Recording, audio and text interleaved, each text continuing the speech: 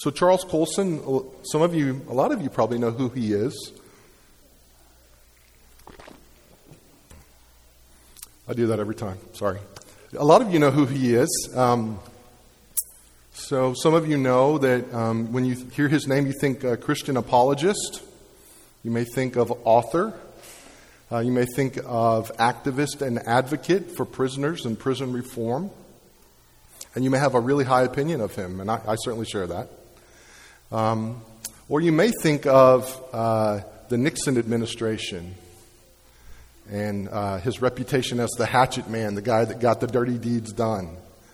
You might think of his disgrace, pleading guilty to a felony in the Watergate scandal and his imprisonment. Those are really contrasting views of Chuck Colson, don't you think? How do those two things go together? And the truth is that I think that we'll see from the passage today, and the truth is in Chuck Colson's life, God used these hard circumstances in his life to wake him up, to call him, and to draw him to repentance. So both of those things are true.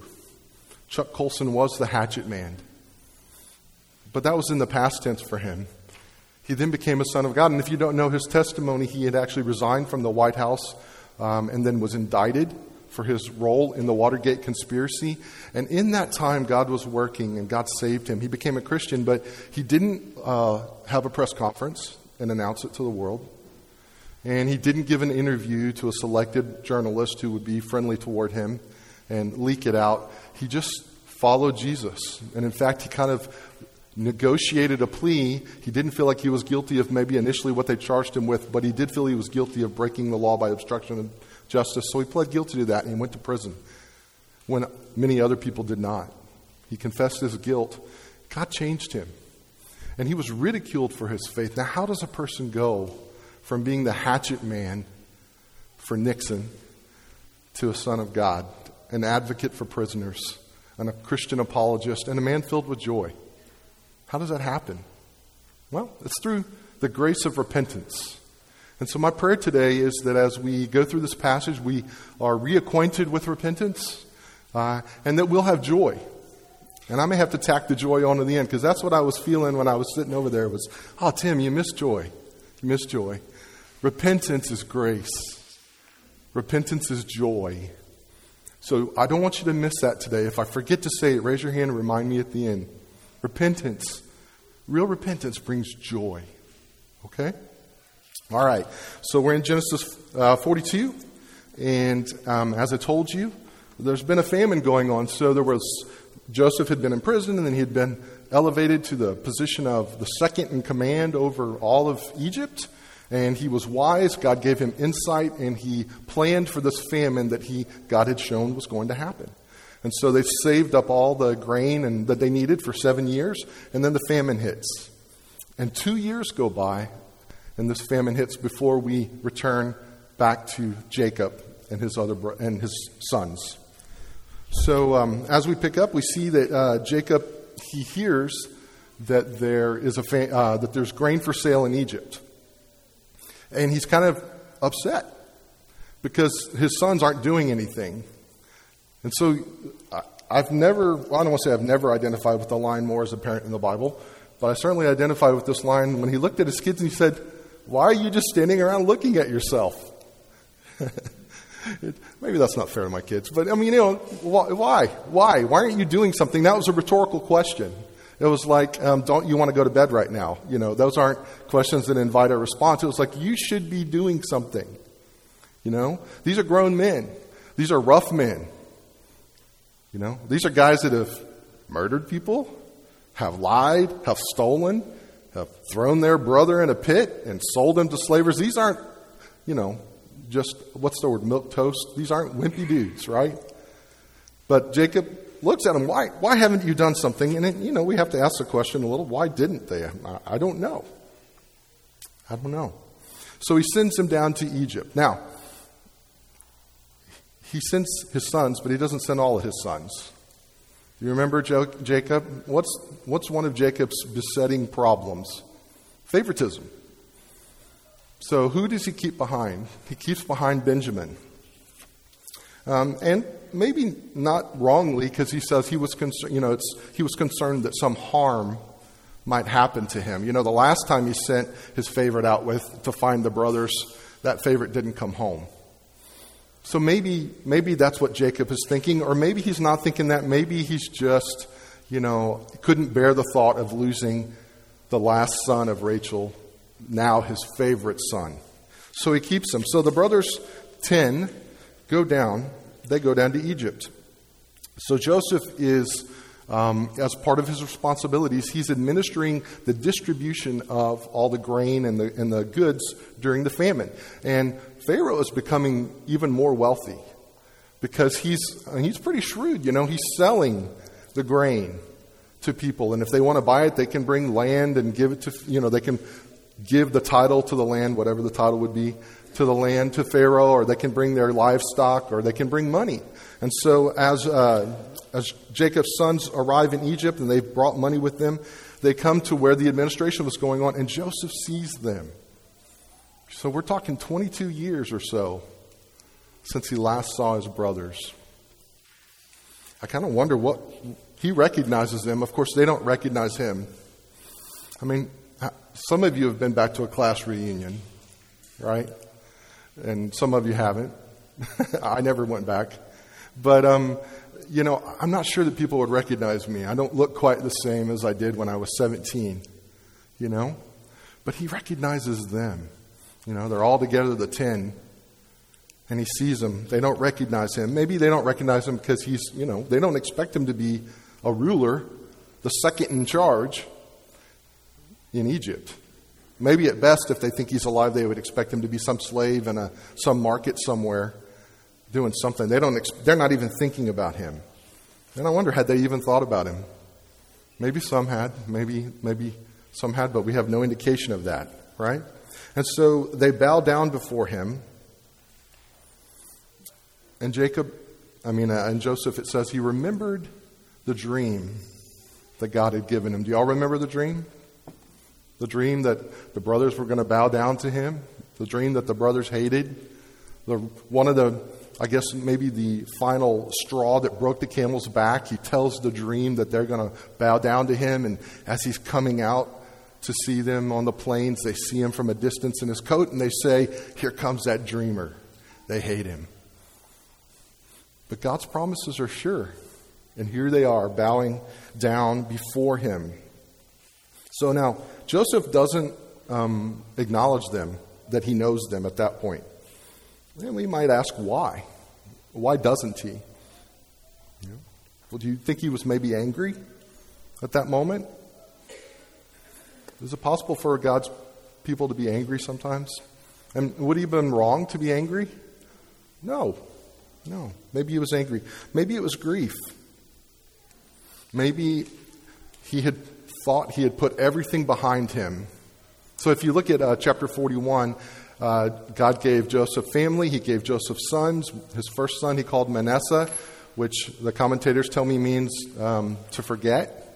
And then Joseph says, which is helpful commentary when the Bible interprets itself, he says, God has made me forget all my afflictions and my father's house.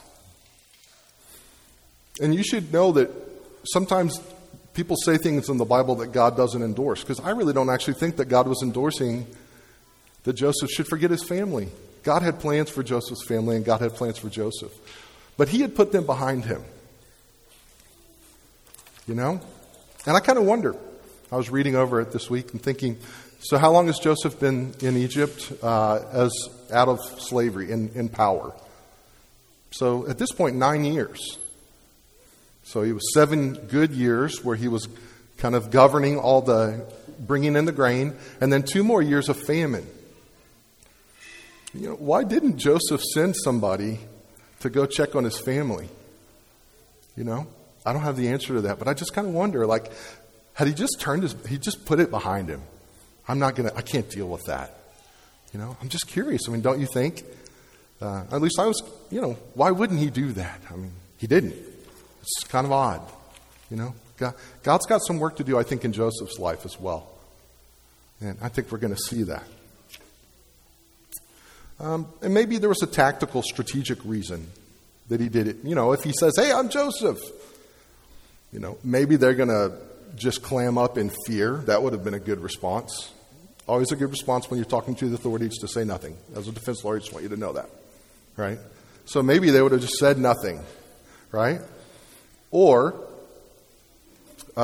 maybe they would have started lying to try to figure their way out of the situation, present better facts. I mean, these guys are not truth tellers, right?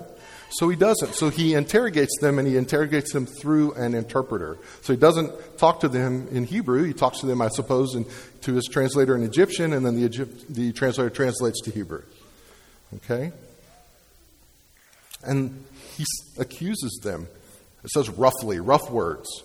He accuses them, "You guys are spies, and you're here to spy out our weaknesses, because where do you come to get all the food? Or where would you, if you're going to invade or try to steal the food, you want to find the weaknesses. That's what you guys are. You were spies." And, of course, I'm sure the men are put back. These are tough guys, but they're in a foreign place, surrounded by foreign authorities, and it's just them. And they say, "We're the sons of but one man.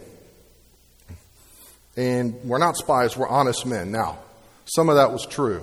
They were all the sons of one man. But like many falsehoods, there's a partial truth there. But they're not honest men. Had they been honest with their father about what they did? You think they were honest with themselves about what they did? And certainly had they been honest with God? No, they were not honest men. But Joseph continues to press them.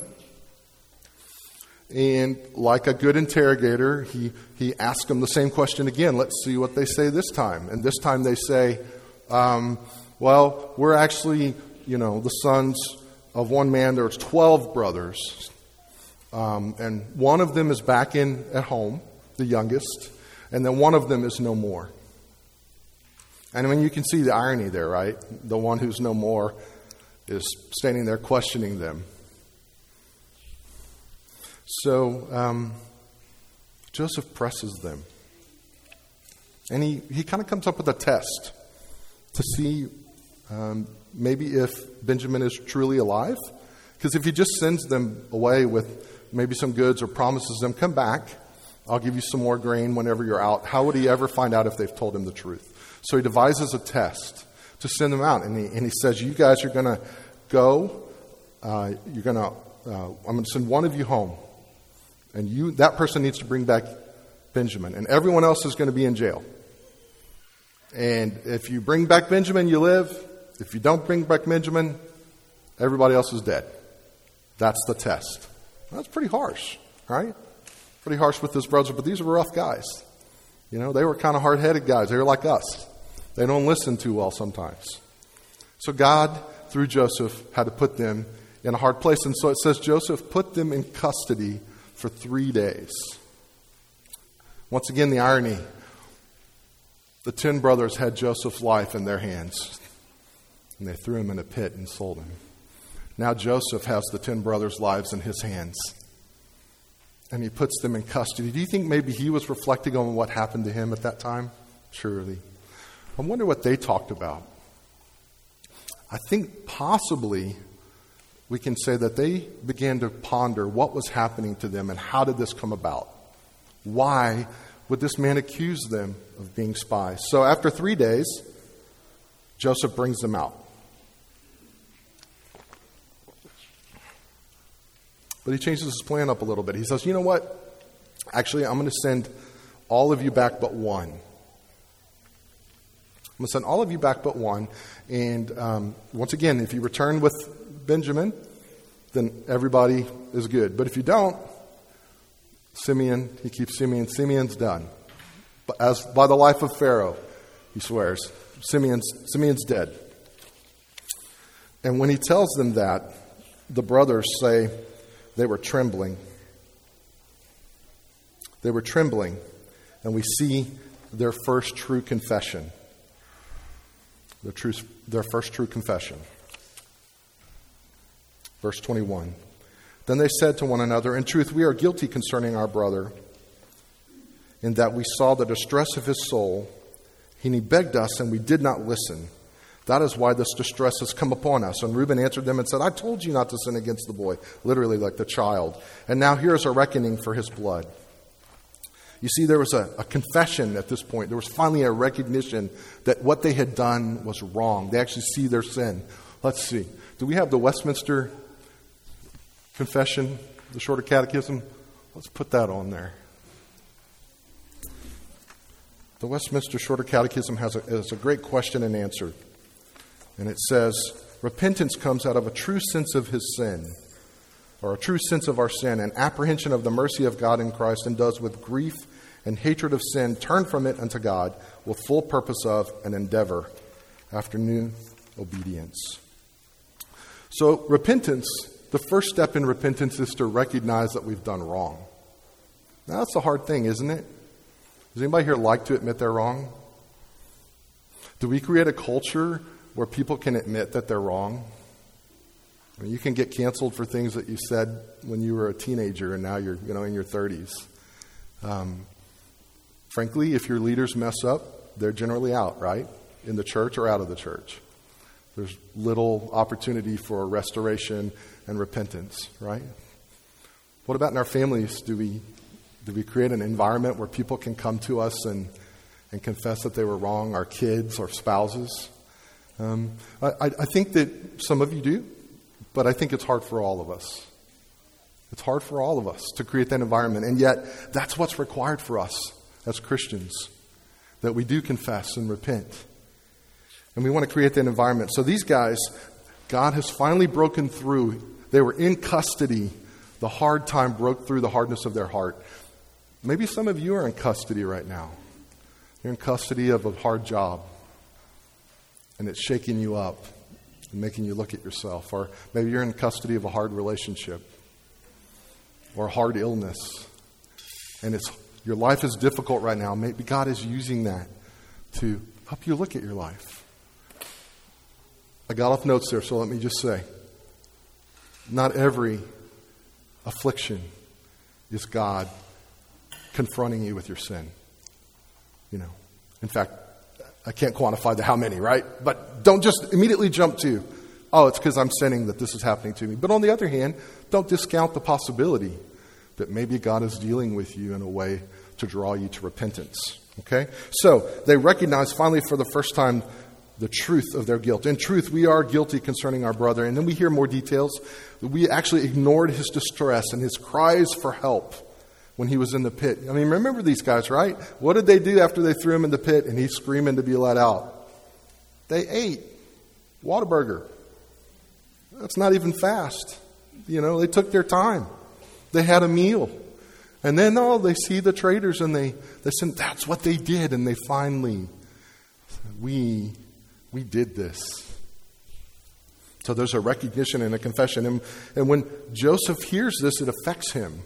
See, Joseph isn't unmovable or static in this situation. God is bringing him along as well. It says it moved him so much that he was overcome by grief and he wept and he had to go out so that they, why is this, it would be like, why is this stranger crying at this moment? It's kind of weird. It would be like if I burst into tears in the middle of the sermon, which could happen. It'd be kind of weird, but, we'll just have to deal with it. So it affected him. So Joseph said, all right, this is the test. Y'all are going to go. And he gave them their grain, and he put their money that they had brought to purchase the grain in the bags. Now, that's kind of weird. Why did he do that?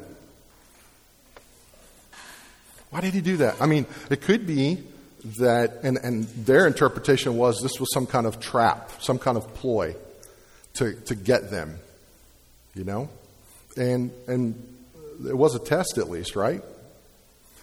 Maybe it was a kindness. The Bible says the guilty flee when no one chases them. Maybe their own guilty hearts were forcing them to interpret all of their circumstances in a negative light. Maybe they couldn't see the grace of God providing for them. And maybe it was all of that. Maybe Joseph was testing them. Because now he's given them all this money. They sold Joseph for what? Some silver. Now Simeon is here in custody. And he's given them all their money back. They could come up with some other story to tell Jacob when they get home. They could keep the money They could pull it out, And so as they're as they're walking along with their donkeys, carrying their burden, they stop to feed the donkeys, and what do they feed them? What do they have? Grain. So they open up the sack, one sack, right, one brother, and as he's pouring it out, what pours out? His money bags. So that's the first hint that they have that something's going on, and immediately they do recognize that something's wrong. And they recognize that it's God's hand that's actually bringing all this to bear. Okay? They were afraid. It says these men were trembling. They were afraid. And there was a recognition, finally, not only that they had sinned, but they had sinned against God. Do you recognize that? And that in repentance, there is many times going to be another person involved. And we could sit and argue that, of course, all sin affects everybody. But there might be someone directly involved. You said harsh words to your kid. You were unkind to a coworker. But do you also recognize that every sin is a breach of God's holiness? And that all sin is against God? So for real repentance, true repentance requires not that we just see our sin as ugly, but that we also recognize that it's against God. So they recognize that. This is good news. This is good. They're moving along here. They recognize that God has brought about this affliction because of what they did to Joseph. So they get home, and we're about to wrap up here. As they get home, they kind of think about how are we going to tell our dad what happened. And they don't tell him the full truth. They don't tell him about the threats. They don't tell him that Simeon's going to be executed. They don't mention the money bag that they found, right? So are these guys honest guys? No. God's still going to be working on them, right? And as they tell him, hey, but Simeon's there, and as they open up the grain bags, they see that all the money is there. And then chapter 42 tells us that all of them were afraid. Jacob was afraid. All the brothers were afraid. They didn't know what to make of it. But not only were they afraid, but Jacob is in despair. This is what he says. You have bereaved me of my children. You 10, you did it. You bereaved me of my children. Joseph is no more. Simeon is no more. And now you would take Benjamin. All this has come against me. In other words, you have ruined everything.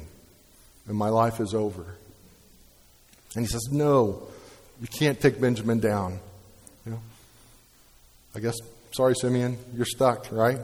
Can't take Benjamin down and rescue him. But the brothers actually respond. So what did the brothers do when they threw Joseph in the pit? They devised a scheme. They took his coat. They tore it up. They put blood on it.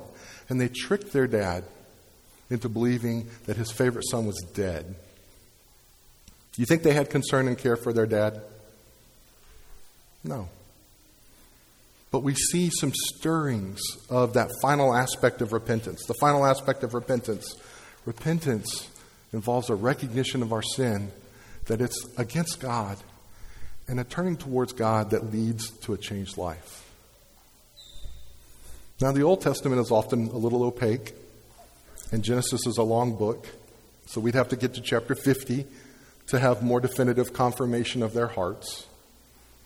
But we can see here at least the beginnings of a change. Because what does Reuben do? Now it was rash. They're not wise men yet, maybe. It was rash. Well, I'll take Benjamin and I'll rescue Simeon, and if we don't come back with Benjamin, you can kill my sons. Not so good to be a son of Reuben, right? He's willing to kind of barter them away, no problem, right? And of course, Jacob says no, and he has a history with Reuben.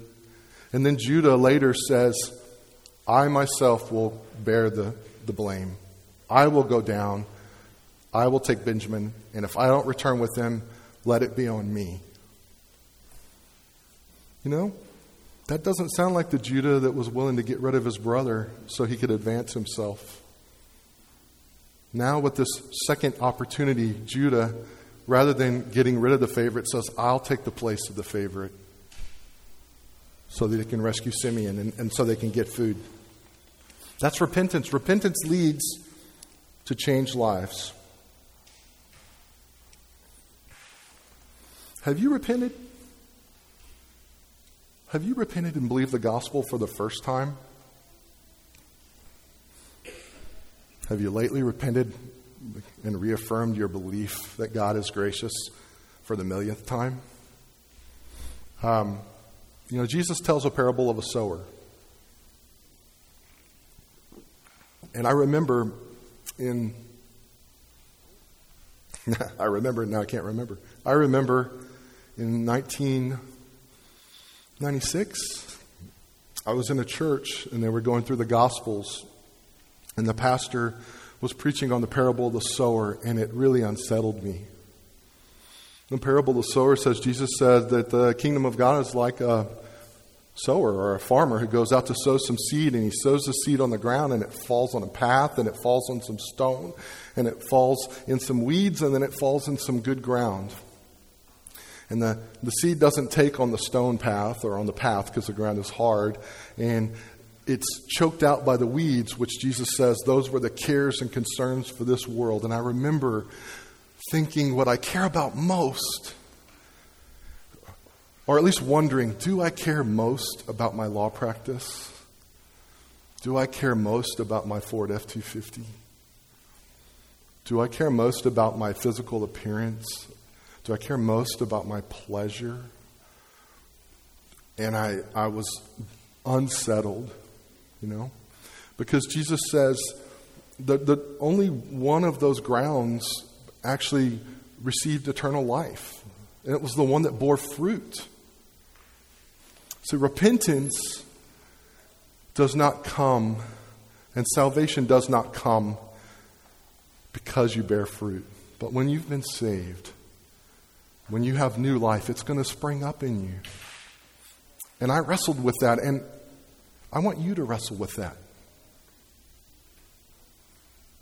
And I came to the conclusion, yeah, I was saved. God had saved me. But it sure was uncomfortable, but also good. It was so good. So let me ask you, have you ever repented? You've recognized your sin as ugly, and it's sin against God. And it puts you on the outside of Him, away from Him, deserving of death and separation forever. And have you ever seen that sin, but then turned to look at Jesus? Because repentance, and I forgot to read this quote, repentance and faith always go together. John Frame says, repentance is not just believing that one is a sinner or feeling sorry for one's sin or even hating them. It's the very act of turning away from them. So there is a very close relationship between repentance and faith. Because repentance and faith are the opposite sides of the same coin. You can't have one without the other. Faith is turning to Christ, and repentance is turning away from sin. And these two turnings are in the same motion.